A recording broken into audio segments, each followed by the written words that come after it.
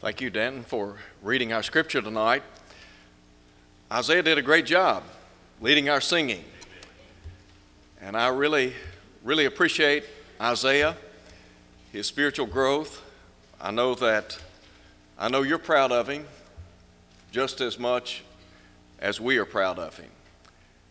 Dan was telling me on the front row just a minute ago that he is on deck, ready to lead singing as well. And he told me that Billy and I probably ought to be thinking about our retirement.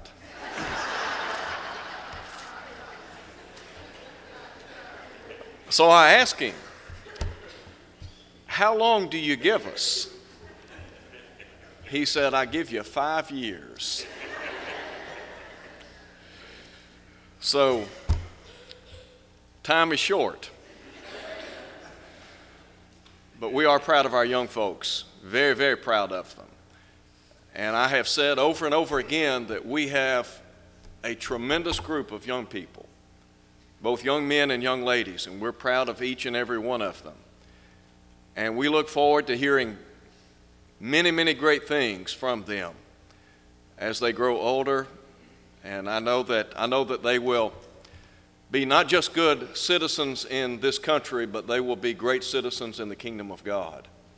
And we're proud of them. And I look forward to the day when some of our young men are preaching and teaching. And there'll come a time when they will serve as elders and deacons and song leaders. And our young ladies, they will rise up to the task before them. And they'll be married to men who serve as elders and deacons and preachers and song leaders. And they'll be faithful teachers to our young folks. They'll teach our ladies, and they will serve and contribute in so many ways. I've said on a number of occasions, I believe Olive Branch to be a special place. And my mind hasn't changed. I believe this is a special place. And I appreciate the elders of this congregation nurturing the spiritual growth of our young people. We've been having a class on Monday nights, a class on leadership. And Billy said that Isaiah and others who will be leading our singing, that this is something that has grown out of that class. And so we're grateful for all of the good that's being done here. It's my prayer that much more good will be accomplished in the years to come. I want to invite you tonight to look with me at Exodus chapter 6, verses 1 through 8. In Exodus, of course, the book begins with the children of Israel in Egypt in bondage. And the Bible tells us that there arose a new king in Egypt that knew not Joseph. There was a king that did not know the God of Joseph.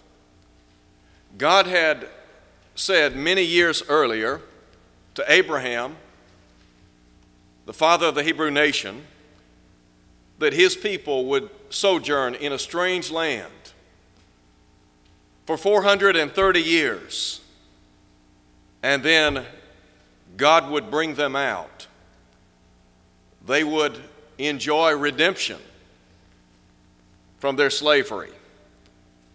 And so, in the following chapters, God provides us with a narrative of these events, beginning with the calling of Moses, who would ultimately become the great leader and lawgiver of ancient Israel. When we come to chapter 6, God reminds Moses or reassures Moses of his plans for Israel. Sometimes we need to be reminded. Sometimes we need reassurance. The task before Moses and Aaron was monumental. And yet God, through these men, would utilize them in great ways. The Egyptians would be plundered. Israel would be victorious. And so I want you to look with me for just a minute or two as God reminds Moses or reassures him of that which he is going to do on behalf of his people. First of all, I want to suggest to you that God said he would provide freedom for Israel. If you drop down and look at verse 6, God said, I will rescue you from their bondage. They were enslaved in Egypt, and God was going to bring them out, and that would be a great thing. Now, in looking at chapter 6, there are some things that we ought to consider with regard to their enslavement in Egypt.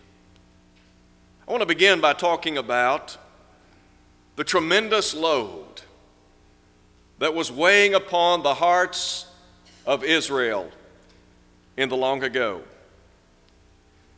Look with me, if you would, at verse 1. The Lord said to Moses, now you shall see what I will do to Pharaoh, for with a strong hand he will let them go, and with a strong hand he will drive them out of his land. Look at verse 4, if you would. I have also established my covenant with them to give them the land of Canaan, the land of their pilgrimage, in which they were strangers. And I have also heard the groaning of the children of Israel, whom the Egyptians keep in bondage, and I have remembered my covenant. When I think about the tremendous load weighing upon the hearts and lives of ancient Israel, two words come to mind. The first, their burdens. The second, their bondage. Listen again to what God said in verse 5. I have also heard the groaning of the children of Israel. Did you know that God is mindful of the plight of his people? If you go back and look at chapter 3, when God called Moses, the text says in verse 7 that the Lord made this statement. I have surely seen the oppression of my people who are in Egypt, and have heard their cry because of their taskmasters. For I know their sorrows. God is omniscient. He knows all and he sees all. And we talk about the burdens and the bondage that God's people experience today, and people in general. God's mindful of that. Did you know that Jesus said in Matthew chapter 10 that a sparrow cannot fall to the ground without our Heavenly Father knowing it? If something as insignificant as a sparrow cannot fall to the ground without Almighty God taking note of that, then surely he's mindful of our plight here on planet Earth. In verse 8, the Bible says, I have come down to deliver them out of the land of the Egyptians, and to bring them up from the land to a good and large land, to a land flowing with milk and honey. So God was mindful of the great load, the tremendous load weighing upon his people. I would remind you tonight that you might be experiencing the burdens of life, the difficulties of life, but you're not alone. God is mindful of where you are in this life. Now, there's a second thing I want you to consider along these lines. Not only was ancient Israel under a tremendous load, but God said, I'm going to liberate you. I'm going to bring you out of this land. Listen, if you would, to verse 6 of chapter 6. God said, therefore say to the children of Israel, I am the Lord. I will bring you out from under the burdens of the Egyptians. I will rescue you from their bondage. And I will redeem you with an outstretched arm and with great judgments. Again, two key words. The first is the term rescue. The second is the word redeem. Now we talk about the Old Testament and how the Old Testament was written for our learning, and there are types and shadows in the Old Testament, somewhat of a prelude of the New Testament. When you look at the New Testament and the coming of the Messiah, Jesus came to do what? Number one, to rescue people from sin and unrighteousness. Jesus said, the Son of Man came not to be ministered unto, but to minister and to give his life as a ransom for the many. Not only did Jesus come to rescue us, but he came with the intent of redeeming us by his blood. And that's exactly what he did. Over in chapter 12, we read about the institution of the Passover and the lamb that would be slain and the blood that would be applied. Those who followed those instructions, their firstborn lived. Those who did not, their firstborn died. The Bible says that Christ is our Passover lamb. And it says he was sacrificed for us in 1 Corinthians chapter 5, verse 7. The Bible talks about the redemptive work of Jesus, the Son of God. Paul wrote in Ephesians chapter 1, verse 7, in him or in whom we have redemption through his blood, the forgiveness of sins, according to the riches of his grace. No wonder Paul would say in verse 6, to the praise of the glory of his grace, wherein he has made us accepted in the beloved. And so to know that God would rescue and redeem his people. There's a second thing I want you to see in our study. Not only would God provide freedom for Israel, but God said that he would provide fellowship for Israel. First, I want to talk about for just a moment or two the personal relationship that Israel would enjoy with Jehovah God. Now, we talk about Egypt and many of the cities that are spoken of in the Old Testament, those ancient cities. They were filled with idolatry. And yet the God that we're talking about is not a pagan deity, but rather the God of heaven, the creator of the universe. And so these people would enjoy a relationship with the Lord. And so in verse 7, here's what he said. I will take you as my people, and I will be your God. Then you shall know that I am the Lord your God, who brings you out from under the burdens of the Egyptians. God is saying to these people, look, you're going to be my people. Over in chapter 19, God would remind Moses what he did on behalf of ancient Israel. And he said, now therefore, if you will obey my voice indeed and keep my covenant, he said, you will be a peculiar treasure unto me above all people. God was saying, you're going to be my special people. Now somebody asked the question, why did God choose Israel? Well, the short answer would be because he's God. The second answer would be God needed a nation. He needed a people to bring the Messiah into the world. And so that nation was Israel. Now, we talk about the personal relationship that they enjoyed with God. Did you know that those of us who belong to the Lord, that we too have a personal relationship with Almighty God? John writes in 1 John chapter 3 at verse 1, "Behold, what manner of love the Father has bestowed on us, that we should be called the children of God. To know that God is our heavenly Father, the Creator of the universe, that He is our God. Personally speaking, He is my God. He is your God. But He is our Father." And God was saying to Israel, "I will be your God, and you will be my people." Now, you talk about a unique relationship enjoyed by a nation of people. To know that God lavished His love and care upon ancient Israel. That's exactly what He's done today. He has lavished upon the human family His grace, mercy, and love. You see, God cares about the human family. So much so that He sent Jesus into the world so that we might enjoy that relationship with Him.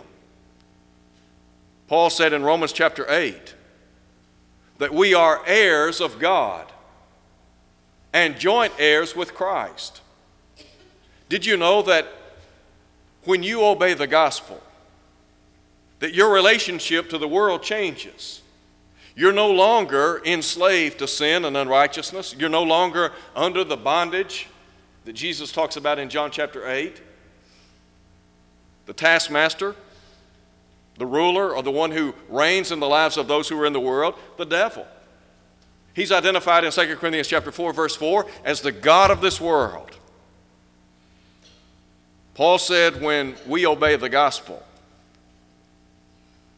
turning our hearts and lives to Him through repentance, confessing His name before others, when we are immersed in that watery grave of baptism, we then contact the blood that was shed at Calvary, thereby making it possible for us to enjoy an intimate relationship with the Lord. And so we are placed in His kingdom according to Colossians chapter 1. We're delivered out of the power of darkness and translated into the kingdom of God's dear Son. And he said it's in that sphere that we enjoy redemption through His blood, the forgiveness of sins, Colossians 1 verse 14. And so it's a very personal relationship that we have with the Lord. It might be the case that one of the reasons some people are not what they ought to be in the church is because they haven't developed and nurtured that personal relationship with the Lord. How can I deepen my relationship to God? Well, I've got to spend time with Him, don't I? I spend time with God by reading and studying and meditating on His Word, looking deeply into the truths of Almighty God. The psalmist of old meditated on the law of Jehovah, and the Bible says he meditated day and night in Psalm 1 at verse 2. I deepen my relationship to God through prayer, spending time in prayer to Almighty God, in engaging in those acts. It enables me to draw closer to God. You know, James said if we draw near to God, He'll draw near to us. There are some people today, there are some people in the world, some people in the church, sadly, that have been married for years, but they have drifted apart. The reason is because they haven't nurtured and worked on a daily basis to strengthen that relationship, to become more intimate with one another, to grow closer together. And by the way, the Bible tells us in Romans chapter 7, verse 4, that if we're a Christian, we are married to Christ. And so, we want to draw closer to the Lord. And so I think about ancient Israel and the personal relationship that they would enjoy with the Lord. But then there's a second thing that comes to mind, and that is Israel would see and enjoy the great power of Almighty God. Have you ever thought about the power of God? How powerful is God? We talk about people today that have enormous strength.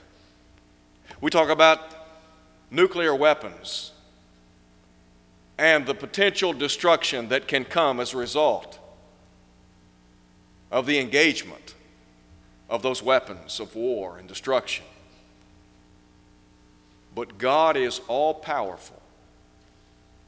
And ancient Israel, they were going to enjoy the power of God in their lives. It would be evidenced in certain ways. Let me just cite for you a couple of ways. When I think about the power of Almighty God, you have to understand that Israel is serving Egypt. There's a Pharaoh, there's a king in Egypt. He doesn't know the God of Joseph. He has made life bitter, extremely difficult for the children of Israel. And God is saying, look, I am going to lead you out of bondage. Listen again to what he said in verse 6. I am the Lord. And he said, I will bring you out from under the burdens of the Egyptians. I will rescue you from their bondage. I will redeem you with an outstretched arm and with great judgments. Numerous plagues would be the result of the stubborn and hard-heartedness of Pharaoh. Each of those plagues was directed at one of the pagan gods the Egyptians served. And God was saying, I will bring you out. Ancient Israel would see that firsthand. In chapter 19, God said, you have seen what I did to the Egyptians, and how I bore you on eagle's wings and brought you unto myself. Now you want to talk about power?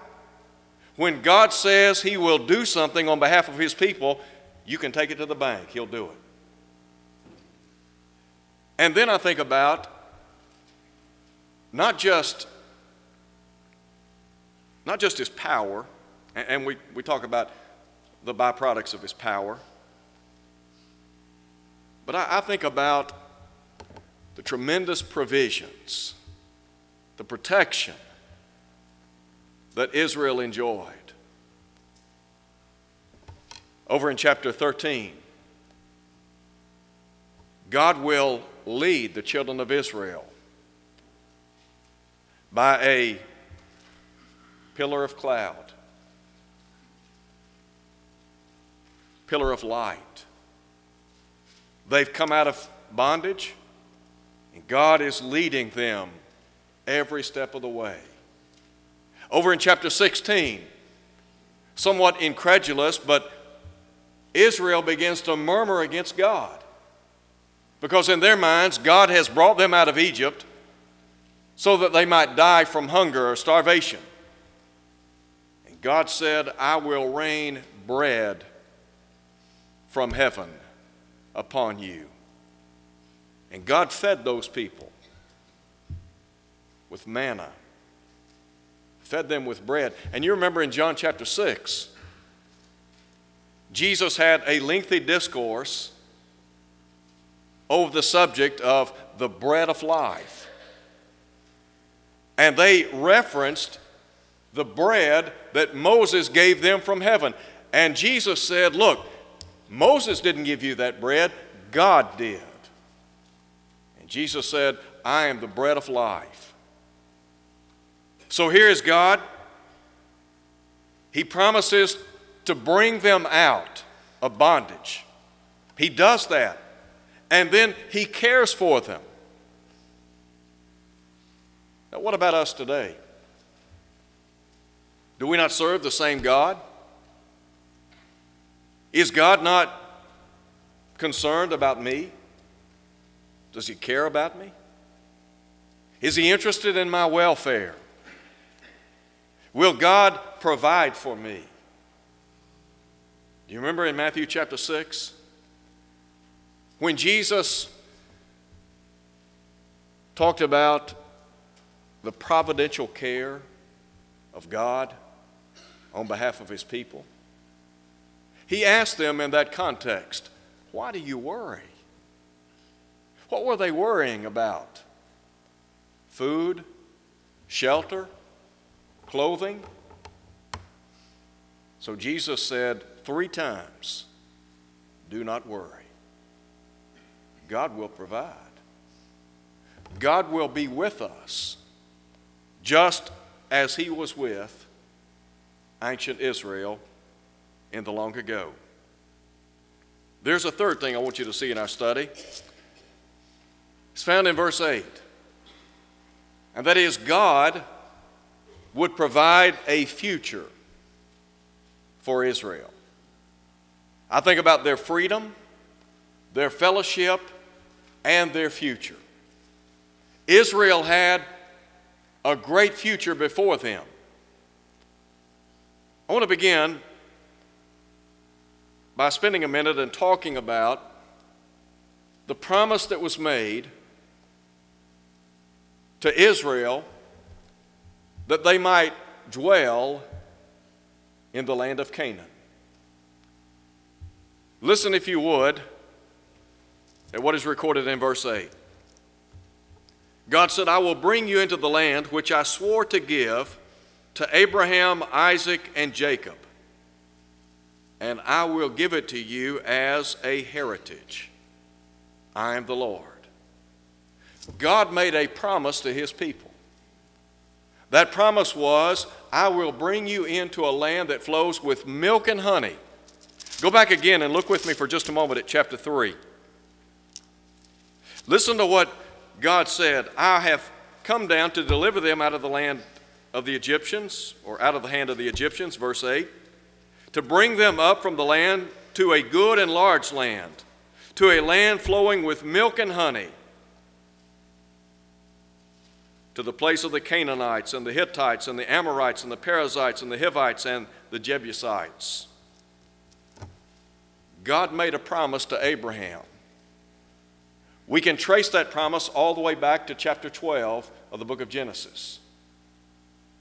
God instructing Abraham to leave his homeland and to leave his family. And God said, I want you to come to a land that I will show you. The Hebrew writer speaks of the tremendous faith of Abraham. The Bible says, by faith, Abraham did what? He obeyed and went out not knowing where he was going. You talk about absolute faith in God. So God made a promise to Abraham. In chapter 15, he talks about this promised land that Israel would receive. And it's in that context that he talks about how his people would dwell in the land of Egypt for 430 years, and then they would come out. God is now saying to Moses, look, what I promised to my people hundreds of years ago, he said, I'm ready to fulfill it. Now we talk about our relationship to the Lord today and the fact that we are benefactors of his great blessings. Did you know that we have the promise today of heavenly Canaan? Again, we talk about types and shadows. Canaan signified a land flowing with milk and honey. Israel wanted that land. And by the way, they received that land. Joshua tells us that they possessed all the land that God had promised to give them. Joshua said not one word of Almighty God failed. They possessed that land. They were the recipients of what God had promised. Now we talk about heavenly Canaan. Here's what Jesus said before he left to go back to heaven. He had been talking to the apostles about his impending departure. He would die. And so Jesus said, "Let not your heart be troubled. You believe in God, believe also in me. In my Father's house are many mansions. If it were not so, I would have told you." But he said, "I go to prepare a place for you. And if I go to prepare a place for you, I will come again and receive you unto myself." Peter talks about the Christian inheritance that we have in 1 Peter chapter 1. On the basis of the resurrection of Jesus from the dead, Peter said we have an inheritance. And he said it is incorruptible. It is undefiled. It fades not away. And he said it is reserved in heaven. Listen to him. For you. Every child of God has the promise of eternal life. Now, I would grant that we have to live in compliance with the will of God. You remember in Numbers chapter 14, Israel, when the spies came back, the people began to murmur. And the reason was they did not believe the report that was given by Joshua and Caleb. Joshua and Caleb had gone out and surveyed the land. And they said, "Look, it's truly a land flowing with milk and honey. We're able to go in and take possession of it." But 10 of those spies were not so confident. And so the people began looking for somebody to lead them back to Egypt. Can you imagine that? The very people that God had led forth out of Egyptian bondage, the people that he had nurtured and cared for and protected every step of the way, now they're ready to go back. So God said, "Look," he said, "I will disinherit them." Some of those people did not get to go to Canaan, did they? They forfeited that right because of their lack of faith. We today have the promise of heavenly Canaan. And we look forward to being in a land where there's no more death, nor crying, nor pain or sorrow. For as John said in Revelation chapter 21, verse 4, "These former things have passed away." What a great land. But then there's a second thing I want you to see. We talk about the promise that was made concerning the land of Canaan, dwelling in the land of Canaan. But preparation had to be made in order for the people of God to dwell in that land. In Joshua chapter 1, God calls upon his servant to assume the role of leadership on behalf of Israel. He said, "Moses, my servant, is dead." And God reiterated to Joshua that land promise, that he was going to give them that land, and it was Joshua's task to lead them into the promised land. And so in about verse 13, Joshua commands the captains to inform the people to prepare for themselves provisions, because he said, in 3 days we're going to cross the Jordan. All Joshua was saying is, look, we're about to go into Canaan. You better make preparation. You need to get ready to go. If we want to dwell in heavenly Canaan, we, like ancient Israel of old, we must make preparation. We've got to make preparation so that one day we can be together in heaven. Think about some 2 million people crossing the Jordan. I think about all those people going into the land of Canaan, and God's caring for them. God wants you in heaven. In order for you to be in heaven, though, you've got to make preparation. You've got to make sure that your life is what it ought to be. The Bible, in a very explicit way, tells us how we can make preparation to be in heaven one day. Listen to the words of Jesus in John chapter 8. Jesus said, "Except you believe that I am He, you will die in your sins."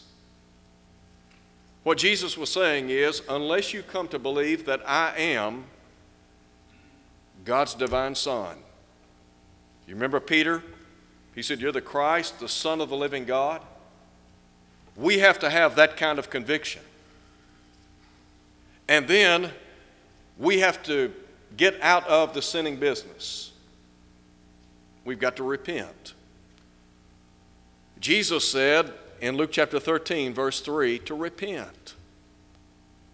And then the privilege is ours to confess the name of Jesus before others, to acknowledge that we believe that He is God's only Son. And then we are immersed in a watery grave of baptism. We're immersed so that we can contact the blood of Christ.